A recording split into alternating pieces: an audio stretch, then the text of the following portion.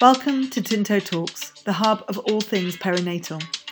My name's Octavia and I will be talking about all things pregnancy related and beyond. We'll be covering specialist topics from experts in the field and collect a spectrum of real life stories from parents who've been there and done that.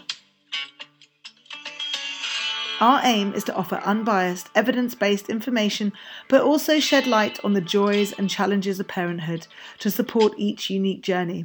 There really is something here for everyone. Finally, if there's a topic that you want us to cover, let us know. But in the meantime, sit back, relax, and prepare to feel supported, inspired, and informed.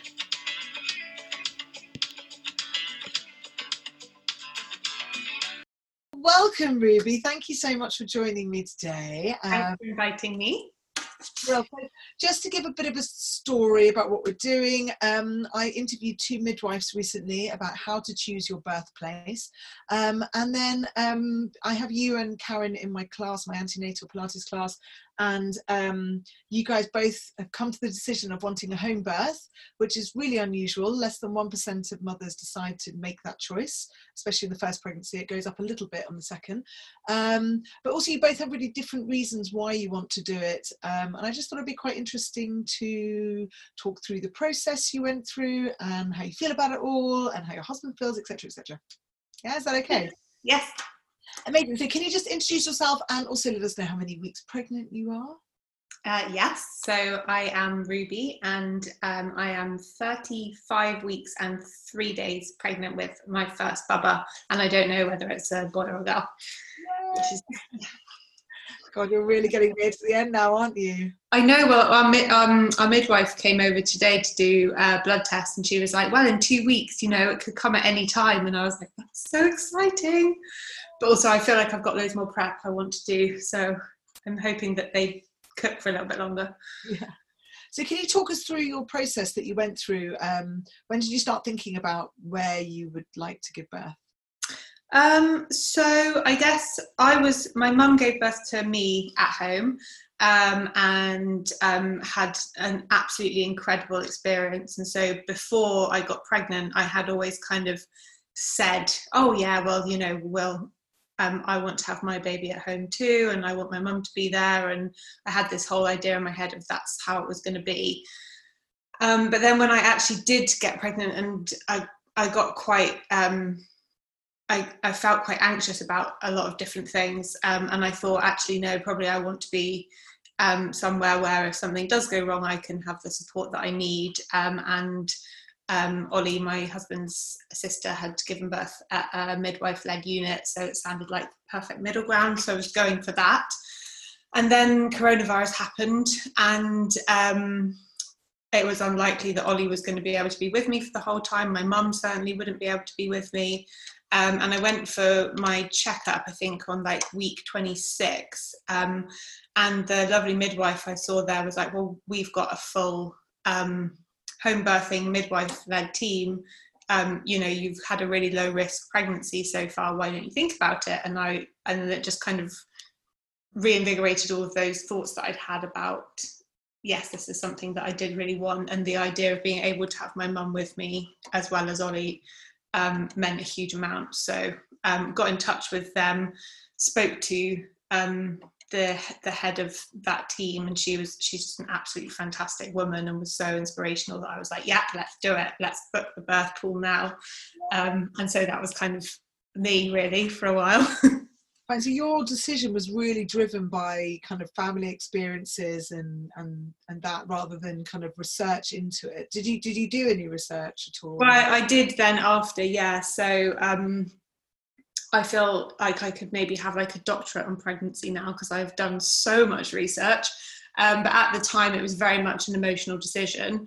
And I think because I had a low risk pregnancy, and because one of my really good friends is a midwife and has facilitated a lot of home births, and because my mum had one, 30 years ago, I didn't have that anxiety that I think a lot of women have, that it wasn't safe, because I felt quite reassured by the experiences of the people around me.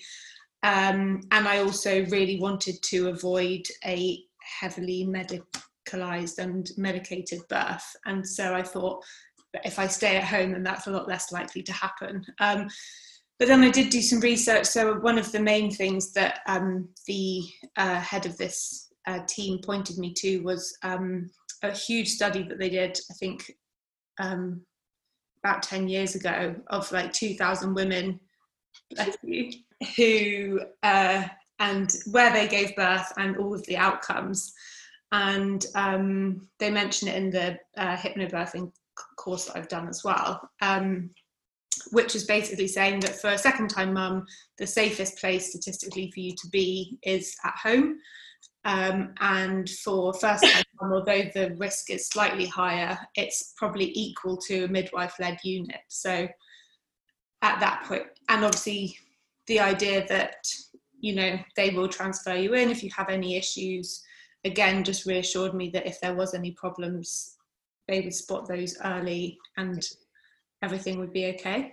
Yeah, I think that's the key, is that obviously you need to be low risk and obviously close to a hospital as well, or close to somewhere if something does start to go wrong. But as you said, the evidence actually shows that across the board, like the best place to be is either midwife-led unit or home.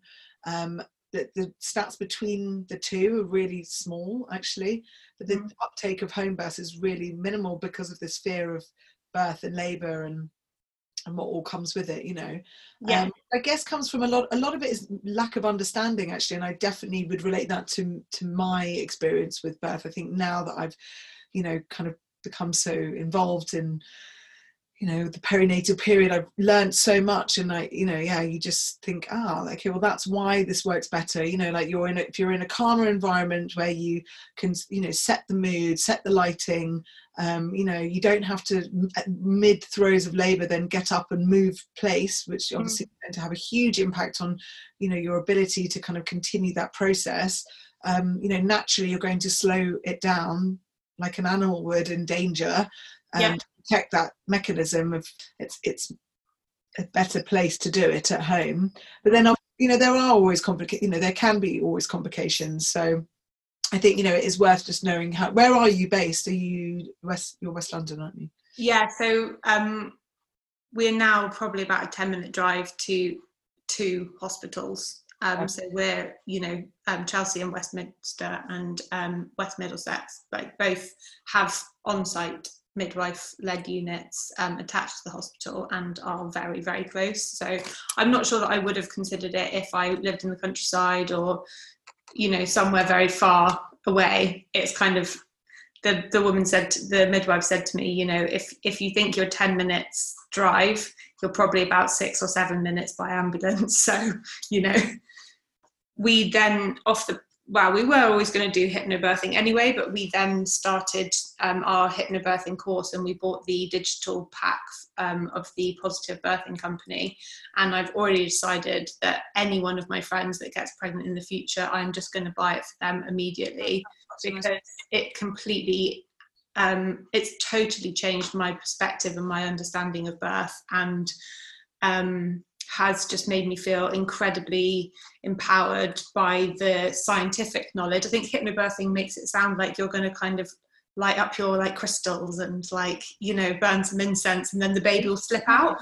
But it's not like that at all. Like, it's really, we learned about how, you know, my uterus is going to be contracting in labor, and the kind of role that adrenaline plays, the role that oxytocin plays, how important it is to stimulate the production of oxytocin to ensure that you have very strong positive surges or contractions, and all of that just made me feel like, hell yeah, like I can do this. And, you know, that really spurred us on as well.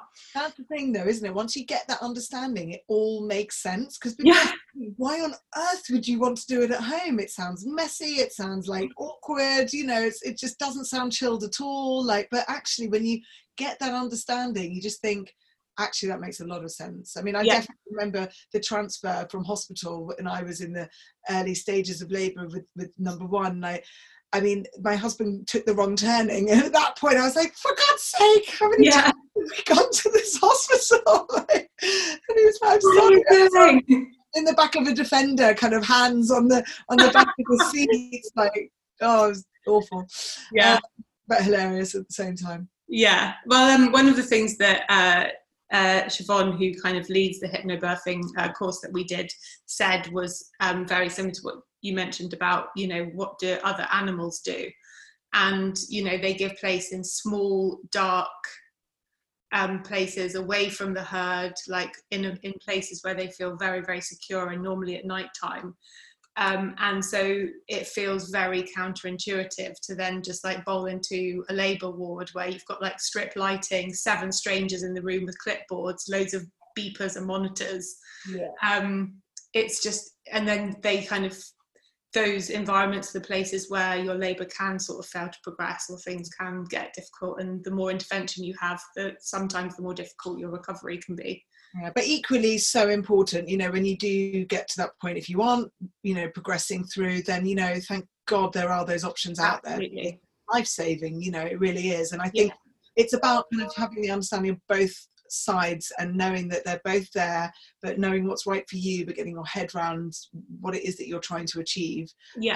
So yeah, brilliant. No, definitely. I think for me, one of the other things that I've really thought, which is funny because I feel like I've faced a lot of, like, not judgment as in harsh judgment, but kind of like questions and, oh God, why would you want to do that?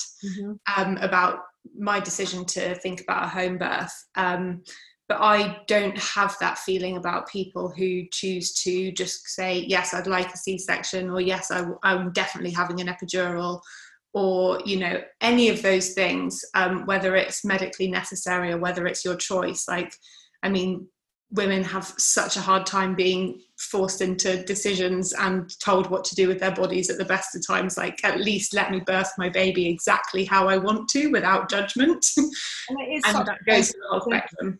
Exactly, it's such a personal thing, but I think it's probably safe to say that people who do choose an elective C-section probably get a bit of stick as well, you know. Oh, definitely. You know, it's that kind of either, you know, when someone says, oh, I gave birth naturally without any pain relief, like, well done and lucky you, basically. You know, like, you're very, very lucky. Yeah. It's like when people go, oh, I saw on one of my pregnancy apps the other day, like, I just snapped right back after birth, and you're like, well done, babes. Like, for those of us that aren't going to do that, or for whether that's not going to be possible, that just feels really, really like... And it is such your bodies go through so much, you know, you've got 9 months of postural changes, you know, hormonal changes, a kind of psychological change that you've got to come to terms with, you know, not necessarily a loss of yourself, but a loss of the identity of yourself as it was before, because you now become a mother, and, you know, you've got to take on, everything revolves around the baby, you know, even whilst you're pregnant, before they arrive, it's all about them. Everything you do, every decision you make is to make sure that you keep them safe, and to, you know, have your body in the best possible way to carry them through, and, you know, that doesn't change for a long time. So yeah, I think we really should stop giving mothers stick for whatever decision they make, really. Yeah. And like, the end goal is that you get to hold, you're healthy, your baby's healthy, and you get to finally hold them and like get to begin your journey together. However you arrive at that point, as long as it's the best thing for you and your bub, then great. And how's Ollie then felt about a home birth? What's his thoughts? Well, you know Ollie, so he likes the flat to be nice and tidy. So I think the idea that I may possibly be like pooping in a pool in our lounge is not what he would maybe have signed up for. But he's been incredibly supportive and got really into it. And we did, one of the things that they do at West Mid is you can have like a Zoom with lots of other parents to be who are planning on a home birth, and then they have 2 women come in who have delivered at home, and you can then sort of ask them questions or hear all the gory details and stuff. So we did that, and I think that really helped. But I think being pregnant during like global pandemic has just been pretty weird, and I think that Ols was very much like, whatever is going to make you feel the happiest and the most reassured, then that's what, you know, then he was ready to support that. So yeah, the whole, I mean, being pregnant in a pandemic, it's it's such a pity, like, because it's, you know, it's such a special time, and, you know, it's nice to, not that I know you can't drink, which is obviously, I feel very sorry for you at this time, but, you know, like, it's going out and sharing your growing figure with your friends, and, you know, every time they see you, like, oh my God, and then also that NCT, or that kind of antenatal group that you are supposed to kind of form, you know, in the early stages. And, you know, it doesn't matter, it's not the be all and end all. Like, my group was very, very small, and I still had a very well supported postnatal period, and that was just because of where I live and, you know, how it turned out. But I think it is, you know, it's quite a lonely time as well, because unless you're around other pregnant women, nobody really gets it, you know, and there's lots of questions, and, you know, if you don't have that midwife interaction as face to face, or, you know, as regularly as you would want to, and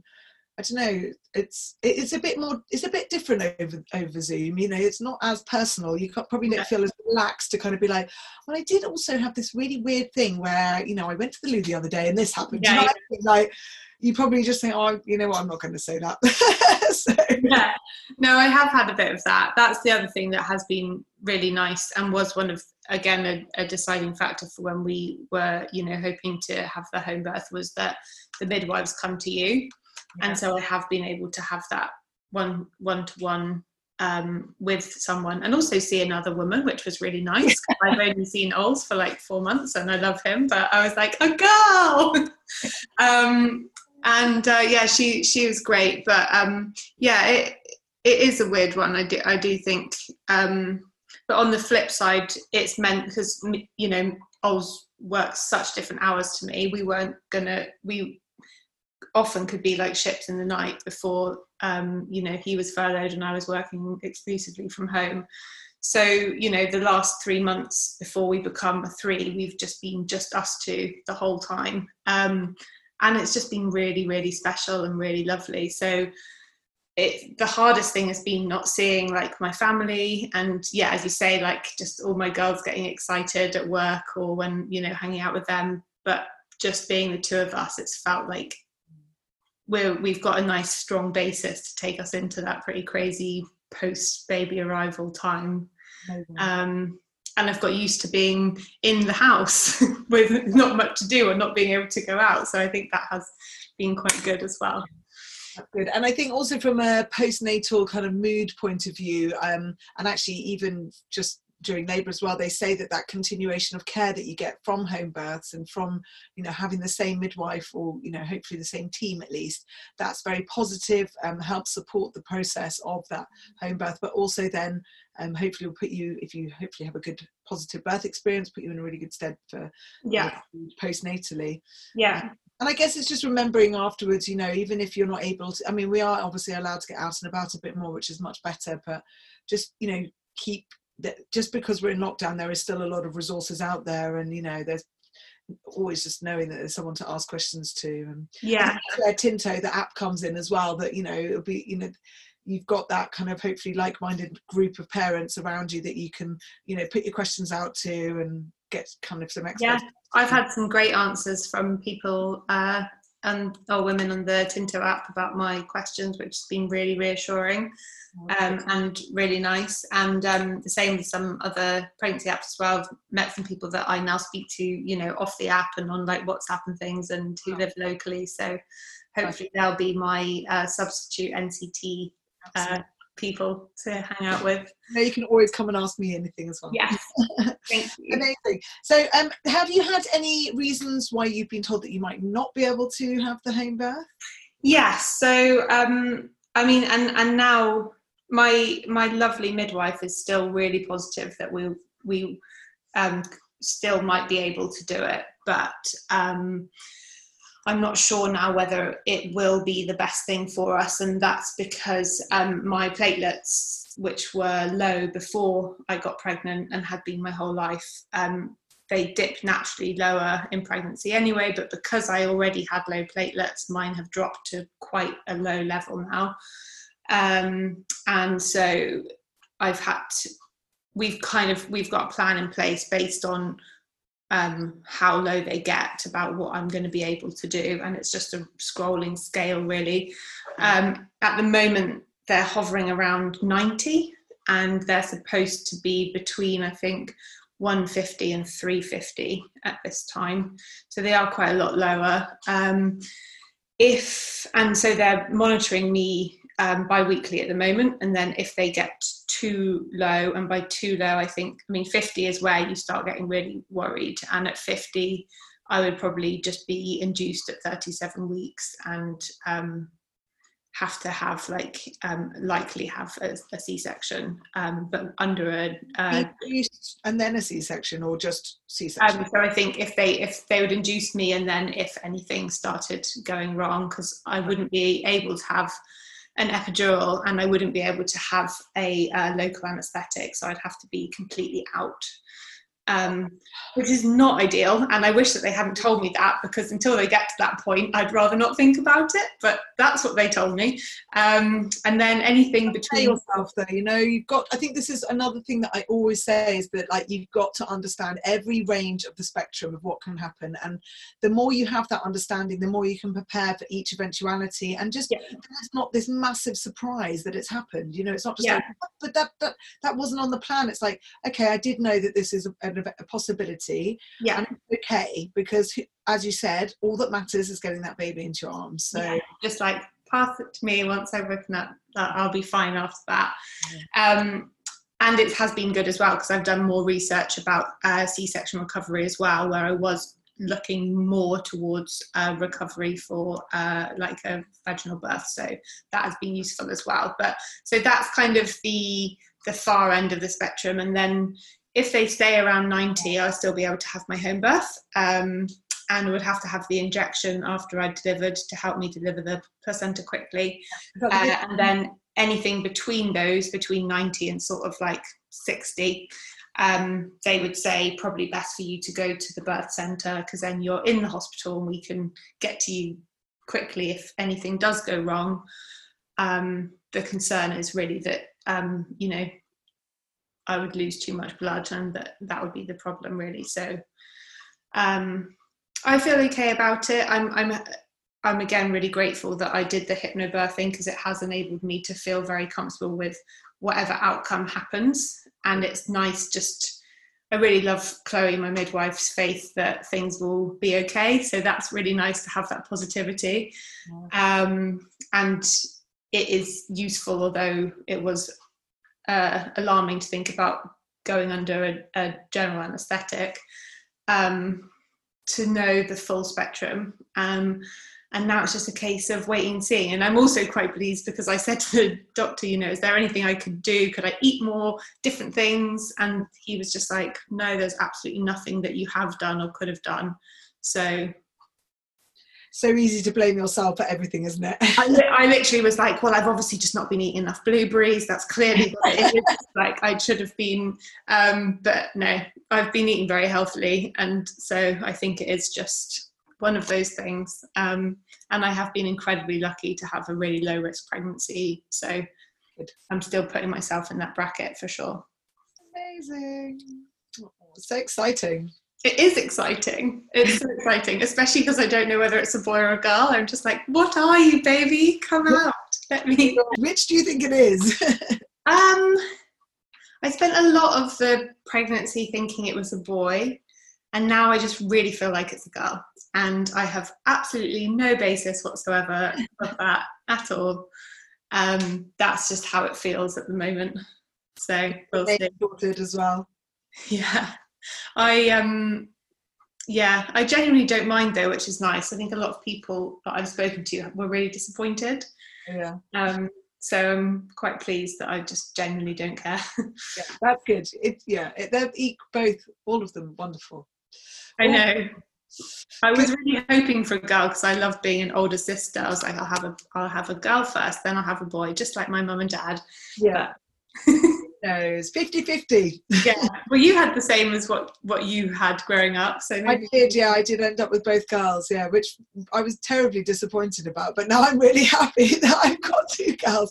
Although I must say, it does make me wonder whether I'll have a third just to go for the boy. But then another friend of mine has just had her third, and it's another girl. And the idea of having 3 girls fills me with such dread. that's intense, isn't it? Imagine the teenage household. It would Oh just. my God. I know. Well, also our next door neighbour, they had 2 boys, and I guess they were going for a third girl, and they ended up having twins. So they went from having 2 kids to 4 children, and including twin girls. And it sounds like absolute mayhem over there. So I think, yeah, Amazing. maybe just hold on to. Going to be happy with what I have. Yeah. Babe, thanks so much for joining us today. If it's okay with you, when you've had the baby and you're ready, we would love to catch up again. Yeah. Do a post-baby catch up and talk about how it all went, whether it was anything like you expected it to be, and just tell us all about it, really. And obviously That would be great. The little baby. Yeah, that would be so nice. I'll probably be like, yes, I went into labour, was like, can't be dealing with this, give me the epidural, take me to the... It all went out the window. Yeah. Yeah, but we'll see. Exactly. But yeah. All right, thank you so much, babe. No worries. Lovely to chat, Aki. Yeah, you too. All right. Bye.